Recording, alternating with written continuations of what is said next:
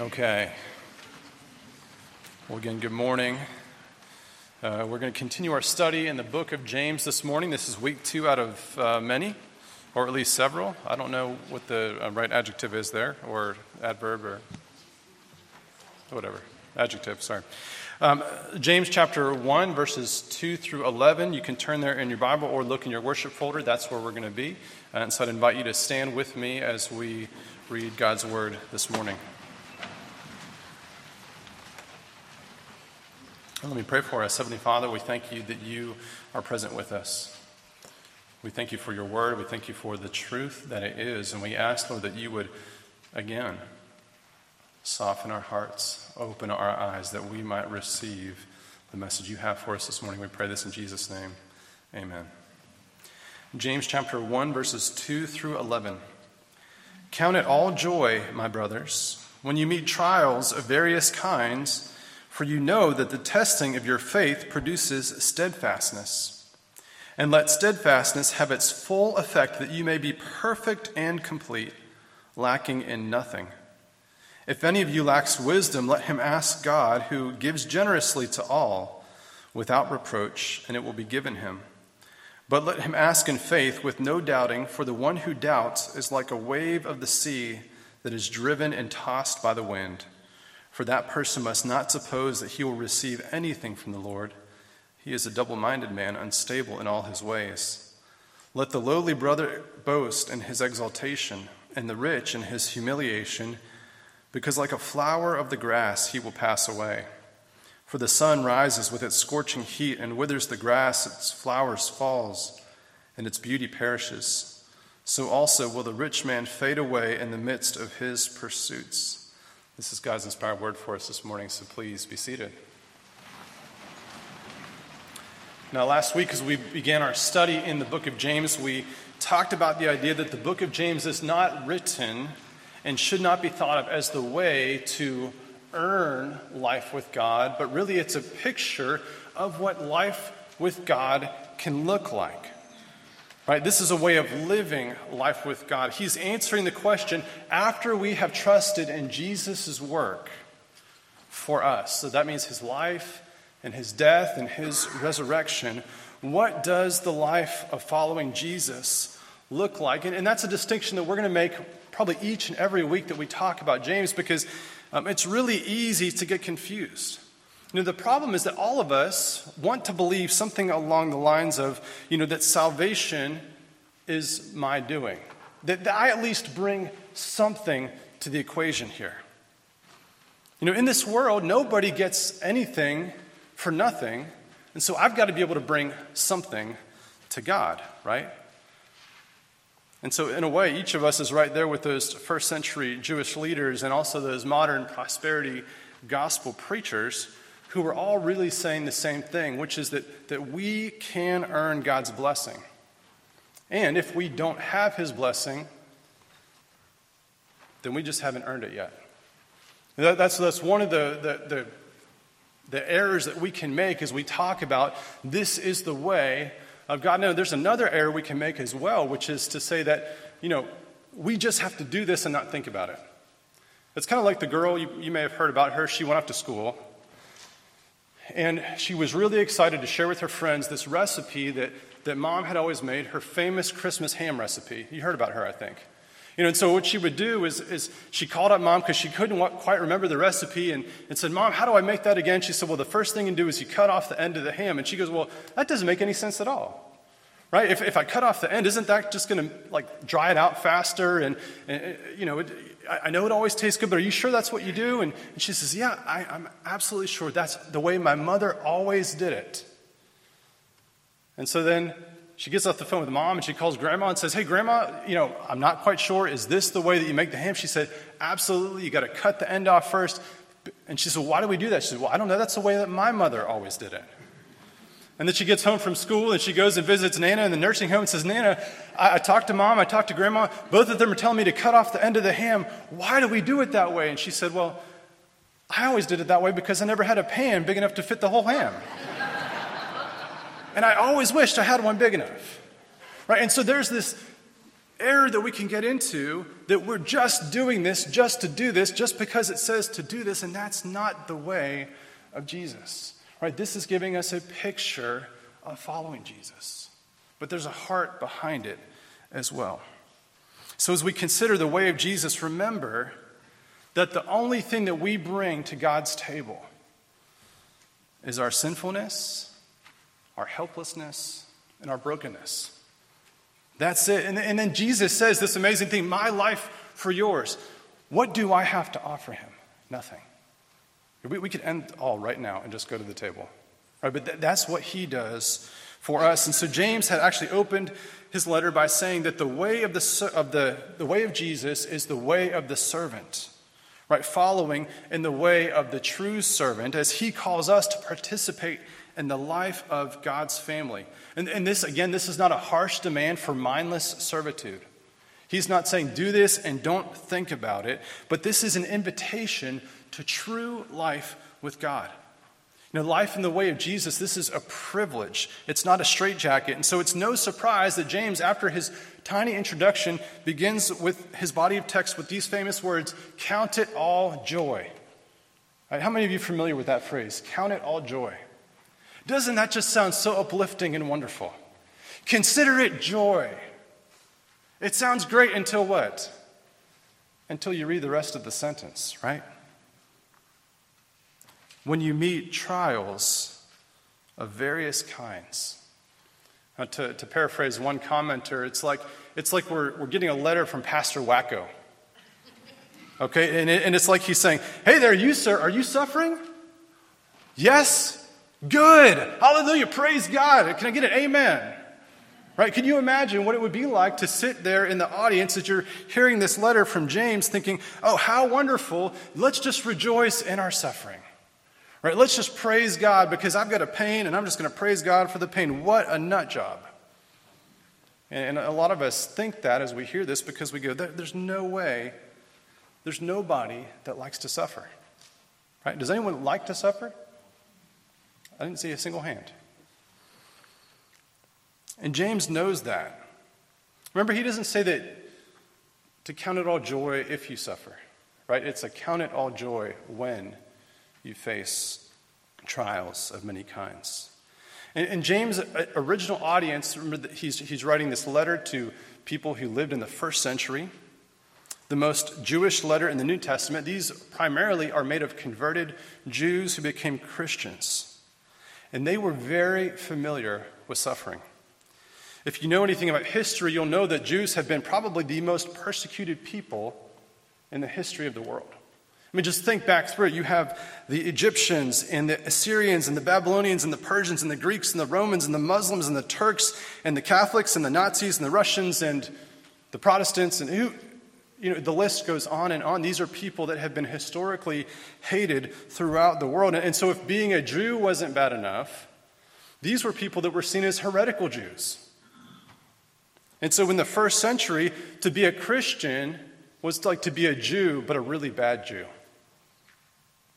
They were seen as a faction. So Jewish converts not only were hated by the Romans, but they were hated by other Jewish people, by their own neighbors and family members and friends. And then over the next 3 centuries, suffering would be the experience of the church, not the exception.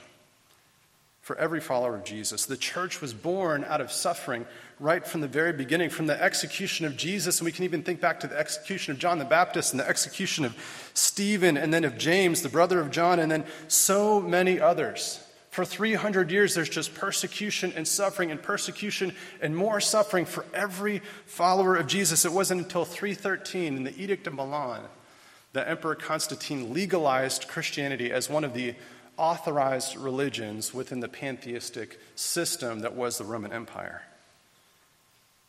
And until then, the followers of Jesus were seen as dangerous and crazy cult members who were undermining the fabric of Roman society. But you know the really crazy thing about all that? All the evidence that we have shows that the church did not thrive and grow in spite of periods of suffering and persecution, but it thrived and grew because of periods of suffering and persecution. See, every Christian who suffered for their faith was another living testimony of the transformative power of Jesus. Remember, it wasn't just Christians that suffered. Everybody suffered. Life was terrible. I mean, can you imagine life without a microwave? Or television or Netflix or YouTube? I mean, all of these things. Life was hard and it was bad. And you know what? Eventually you died. And for these people, they died a lot younger than we do now. But life for a Christian was different. See, their joy was not diminished as they suffered. In fact, for many of them, their joy increased along with their suffering. So naturally, people want to know, how are those people enduring so much and still have joy? And why don't they just get with the program and ditch this whole Jesus thing that they've got going on and make life just a little bit easier for themselves, because life is so darn hard already? And James's answer is that trial and suffering bring us closer to Jesus. See, what James is saying about finding joy in trials and testings of life, it's almost counterintuitive, but as we think about it, it's not really. Right? If you've ever been to the gym, you know all the cliches, don't you? Like no pain, no gain, no guts, no glory. What's another one? Whatever doesn't kill you makes you stronger. Those sound beautiful, and they make so much sense when we're in there, we're sweating, and then it hurts, and we go, ooh, that's a good burn. Have you ever said that? Like, what is a good pain, anyways? But faith isn't a cliche, and we're not just filling the sanctuary here with cat posters, right? So Theodore Roosevelt said this. He said, nothing in the world is worth having or worth doing unless it means effort, pain, and difficulty. He said this is an amazing thing. He said, I've never in my life envied a human being who led an easy life. I have envied a great many people who led difficult lives and led them well. See, what God does is he uses the trials and tests of life to bring us to the end of ourselves and right to the feet of the cross of Jesus. And that's where we find this joy that can never be taken away from us. And it doesn't mean that we're always going to understand what God's doing. And it doesn't mean that we're always going to agree with what God is doing. John Calvin wrote that every trial produces in us grief and sorrow. And so don't hear us saying this morning that when you suffer, just suck it up and move on. I love to say that to people. That's what I say to my kids all the time. Get up, brush it off, rub some dirt in it, keep going. That's not what James is saying. He's not saying ignore it. Ignore the pain. In fact, it's a lot more damaging not to grieve, to ignore the pain and to close ourselves off to our emotions, isn't it? That's not a Christian response. That's the head in the sand ostrich response to pain. See, the Bible actually commands us, tells us to mourn with those who mourn. That God is near to the brokenhearted, that Jesus was deeply troubled in his spirit, and he was so overcome with emotion, seeing the pain of his friends, that he cries out in anguish at the tomb of Lazarus just moments before he raises him back to life. So don't just ignore your pain, because we're all going to face, it says various trials. That word there, various, means complex, intricate, diversified, many-colored, basically everything, right? That we are going to go through every trial of life, and all of us will experience that. Nobody is immune. See, Jeremiah is a man in the Old Testament. He's known as the weeping prophet, because the Lord showed him what was going to happen to his people. This devastation that was going to come to Israel because they had said they believed in God, but really their hearts were far from God. And so they followed the law of God, but then they also committed the spiritual adultery by also worshiping these different other gods. And if you follow along with us in the central office, and that's our daily Bible reading plan, just this last week we read Jeremiah chapter 12, verses 1 through 3. And this is Jeremiah's complaint to God. So let me read this for you.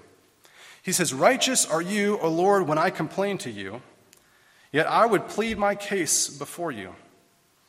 Why does the way of the wicked prosper? Why do all who are treacherous thrive? You plant them, and they take root, they grow, and they produce fruit. You are near in their mouth and far in their heart. But you, Lord, know me. You see me, and you test my heart towards you. So Jeremiah is coming to God in his pain and his anguish, and he's saying, God, why is it that these people who you know their heart, right? Why is it that they prosper for doing evil, and yet I'm suffering? Right? These are people who say that they know God, and really they're just frauds. They're pretending. They're religious fakes. And yet they're enjoying prosperity, and they're living this, what we would call, like the hashtag blessed life. That's them. And Jeremiah is crying out to God and saying, God, why are you letting this happen? You know their hearts. There's nothing that's hidden from you. You're not fooled by their outward expressions of religiosity. Right? And do you know how God responds? It's sort of amazing. This is what he tells Jeremiah in verse 5. He says, if you have raced with men on foot and they have wearied you, how will you compete with horses? And if in a safe land you are so trusting, what will you do in the thicket of the Jordan wilderness? You may be hearing that and go, what the heck did he just say? Right? Here's the translation. God says, I'm not ignorant. But if these jokers are wearing you out because they're so sinful, just wait. Right? Because I'm about to bring in a sinful people that you can't even comprehend how sinful they are. And if you think that your life is difficult now, you just wait. Because I'm going to show you how hard life is going to get. So here's the truth. God says that their success is about to expire. The prosperity that you see is going to vanish in a moment, and they are going to suffer so badly that you are going to be weeping for them because of how hard life is going to be. There's going to be shame and pain and suffering and sorrow, the likes of which the world has never seen before. And you're going to be my witness. Now, that doesn't bring us a lot of joy necessarily, does it? But what God is saying is that in this time right now, I'm testing you and I'm preparing you because what you're going to see is going to be worse. That right now you are being made stronger in this period because what's going to happen next is going to push you even further. And what we find about Christian joy in Scripture is that it is not a temporary thing. And James is saying that joy comes from steadfastness, which is staying power, toughness. This is heroic endurance and patience and constancy and perseverance. In a world that avoids pain at all costs, be weary of those who have not been tested and endured. Remember the oyster, which is that a pearl is just a picture of the victory over irritation inside of that oyster. One commentator says that the trials and suffering and testing are not a sign of God's displeasure, but these are just opportunities to persevere in the Lord. And so how do we get to that place in our life? How do we look at these trials and tests and think, gosh, I'm just glad, Lord, that you gave me that opportunity to persevere. I'm so glad that you gave me the opportunity to grow in my faith and grow in wisdom. It's that in times of trial and testing, we turn to God and we seek his wisdom. No, what is wisdom? Wisdom isn't just knowledge or information. We live in this information age. We have this insatiable thirst for knowledge. So many of us go to bed at night and wake up in the morning, and what do? The first thing that we do is we search for any information that we didn't have previously. Right? We do this in social media, we do this on news, we do this in sports, anything. I want to know everything right now, all the time. We live in the most informed time in the history of the world. It's crazy. You've probably heard it said that we have more computing power in the iPhone than sent men to the moon. The truth is that there's more power, there's more RAM in the latest Apple Watch than there was on the Apollo. Like 1,000,000 times more. We have so much information, we have so much knowledge, and yet are we living in an age of wisdom? A lot of you are just immediately shaking your heads. There's no way. Despite all the information that we have, we're probably the most anxious, most lonely, most depressed, most stressed, most afraid people who have ever walked the planet. Our work physically has never been easier than it is right now. And yet so many of us are constantly looking for things to numb our pain, to avoid dealing with hurt and trauma in our lives all the time. See, if knowledge is power and we have all the knowledge, why does it feel that we're so powerless? See, in James's day, the Jewish religious leaders, they had this sort of exclusive claim on the knowledge of God. They knew the books of Moses backwards and forwards. They devoted the best years of their lives to studying and teaching not only the Torah, but also the Mishnah. They had these laws and then the laws around the laws, and they kept everything seemingly perfectly. If there was a question about God, they would either give you an answer or they would debate that answer for days and weeks and years. And what did that knowledge produce in them? A dead religion. Jesus said to the Pharisees that these are just people that are full of dead bones. So they took the knowledge of God, which was supposed to point the way to life, and they bludgeoned God's people with it. And there's nothing that's more tragic or more evil than weaponizing the Word of God to allow ourselves to feel superior to other people. And that didn't just happen with the Pharisees. In 1807, there's a group called the Society for the Conversion of Negro Slaves, which produced something called the Slave Bible. Have you heard of the Slave Bible before? Like one person, okay. And this slave Bible was supposed to be used in evangelistic effort for African slaves, for reaching them for Jesus. But the name Bible really is a little bit misleading. Because what it really was a collection of parts of the Bible that had a lot of things left out of it. Like any reference towards freedom, any mention of the Exodus, anything that talked about equality or oneness in Christ was gone. The story of Joseph's slavery in Egypt was there, but the book of Exodus wasn't. The 10 Commandments were there. Anything that they thought would help the slaves to be better slaves and not to put up any sort of a fight or rebellion was there. Anthony Schmidt, who's a curator at the Museum of the Bible in D.C., said that really all it did was highlight portions of the Bible that would instill obedience in slaves. So you see how we can take the knowledge of God and twist it to do something that we want it to do?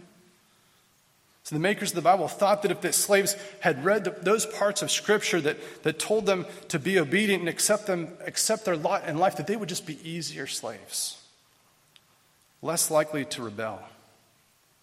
And so we're thinking, that's terrible. I would never use the Scriptures like that to make people inferior or less than me. And yet the sad fact is that a lot of us do it quite frequently. We take what little knowledge of the Bible we have, and we take any verse, we pull it out of context to say exactly what we want it to say, regardless of what the rest of Scripture says. That's the difference between knowledge and wisdom. Knowledge is information, and wisdom is knowing how to properly apply it to our lives. And as we read before, wisdom is not just the knowledge about God, but as we saw, wisdom is actually the fear of God. See, fear means awe and love and respect, humility, knowing our place before the eternal, infinite King, knowing that everything and everyone belongs to God, and that everyone who does belong to Him, who has trusted in Jesus, will live forever. See, that's wisdom. And that everyone who does not trust in Him will perish. Right? That's what Scripture tells us.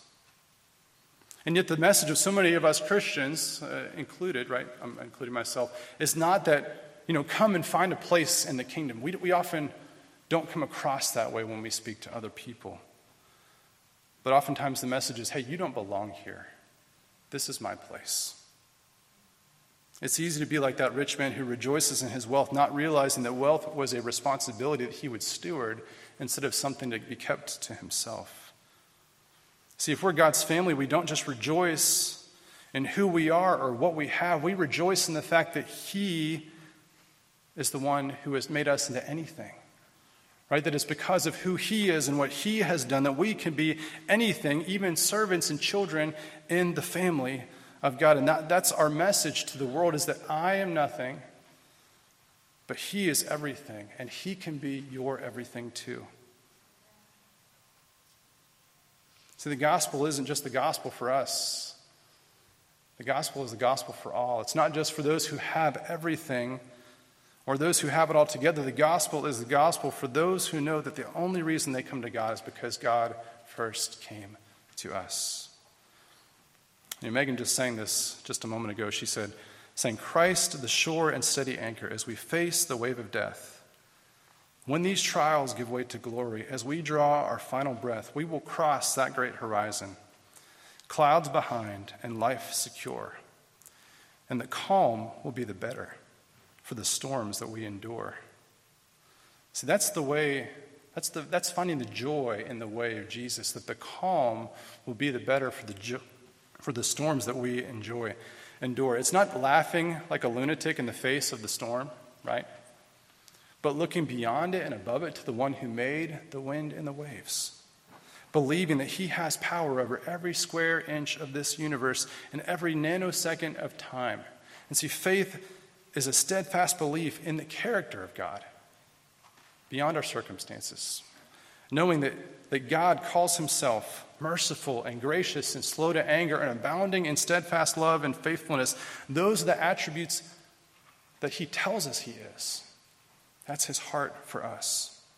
And so followers of Jesus can cling to the goodness of Jesus despite all evidence to the contrary in their lives right now. And we can look here to this morning, where God used the greatest tragedy in the history of the world to bring about the deepest joy that we will ever know. Won't you pray with me?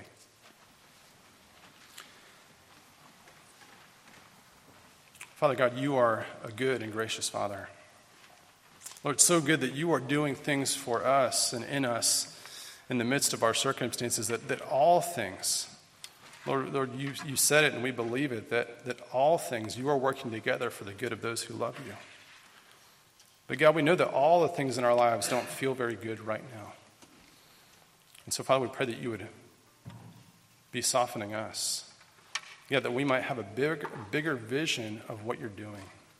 Lord, a bigger vision of who you are. Lord, a bigger vision of what it means to be a follower of Jesus.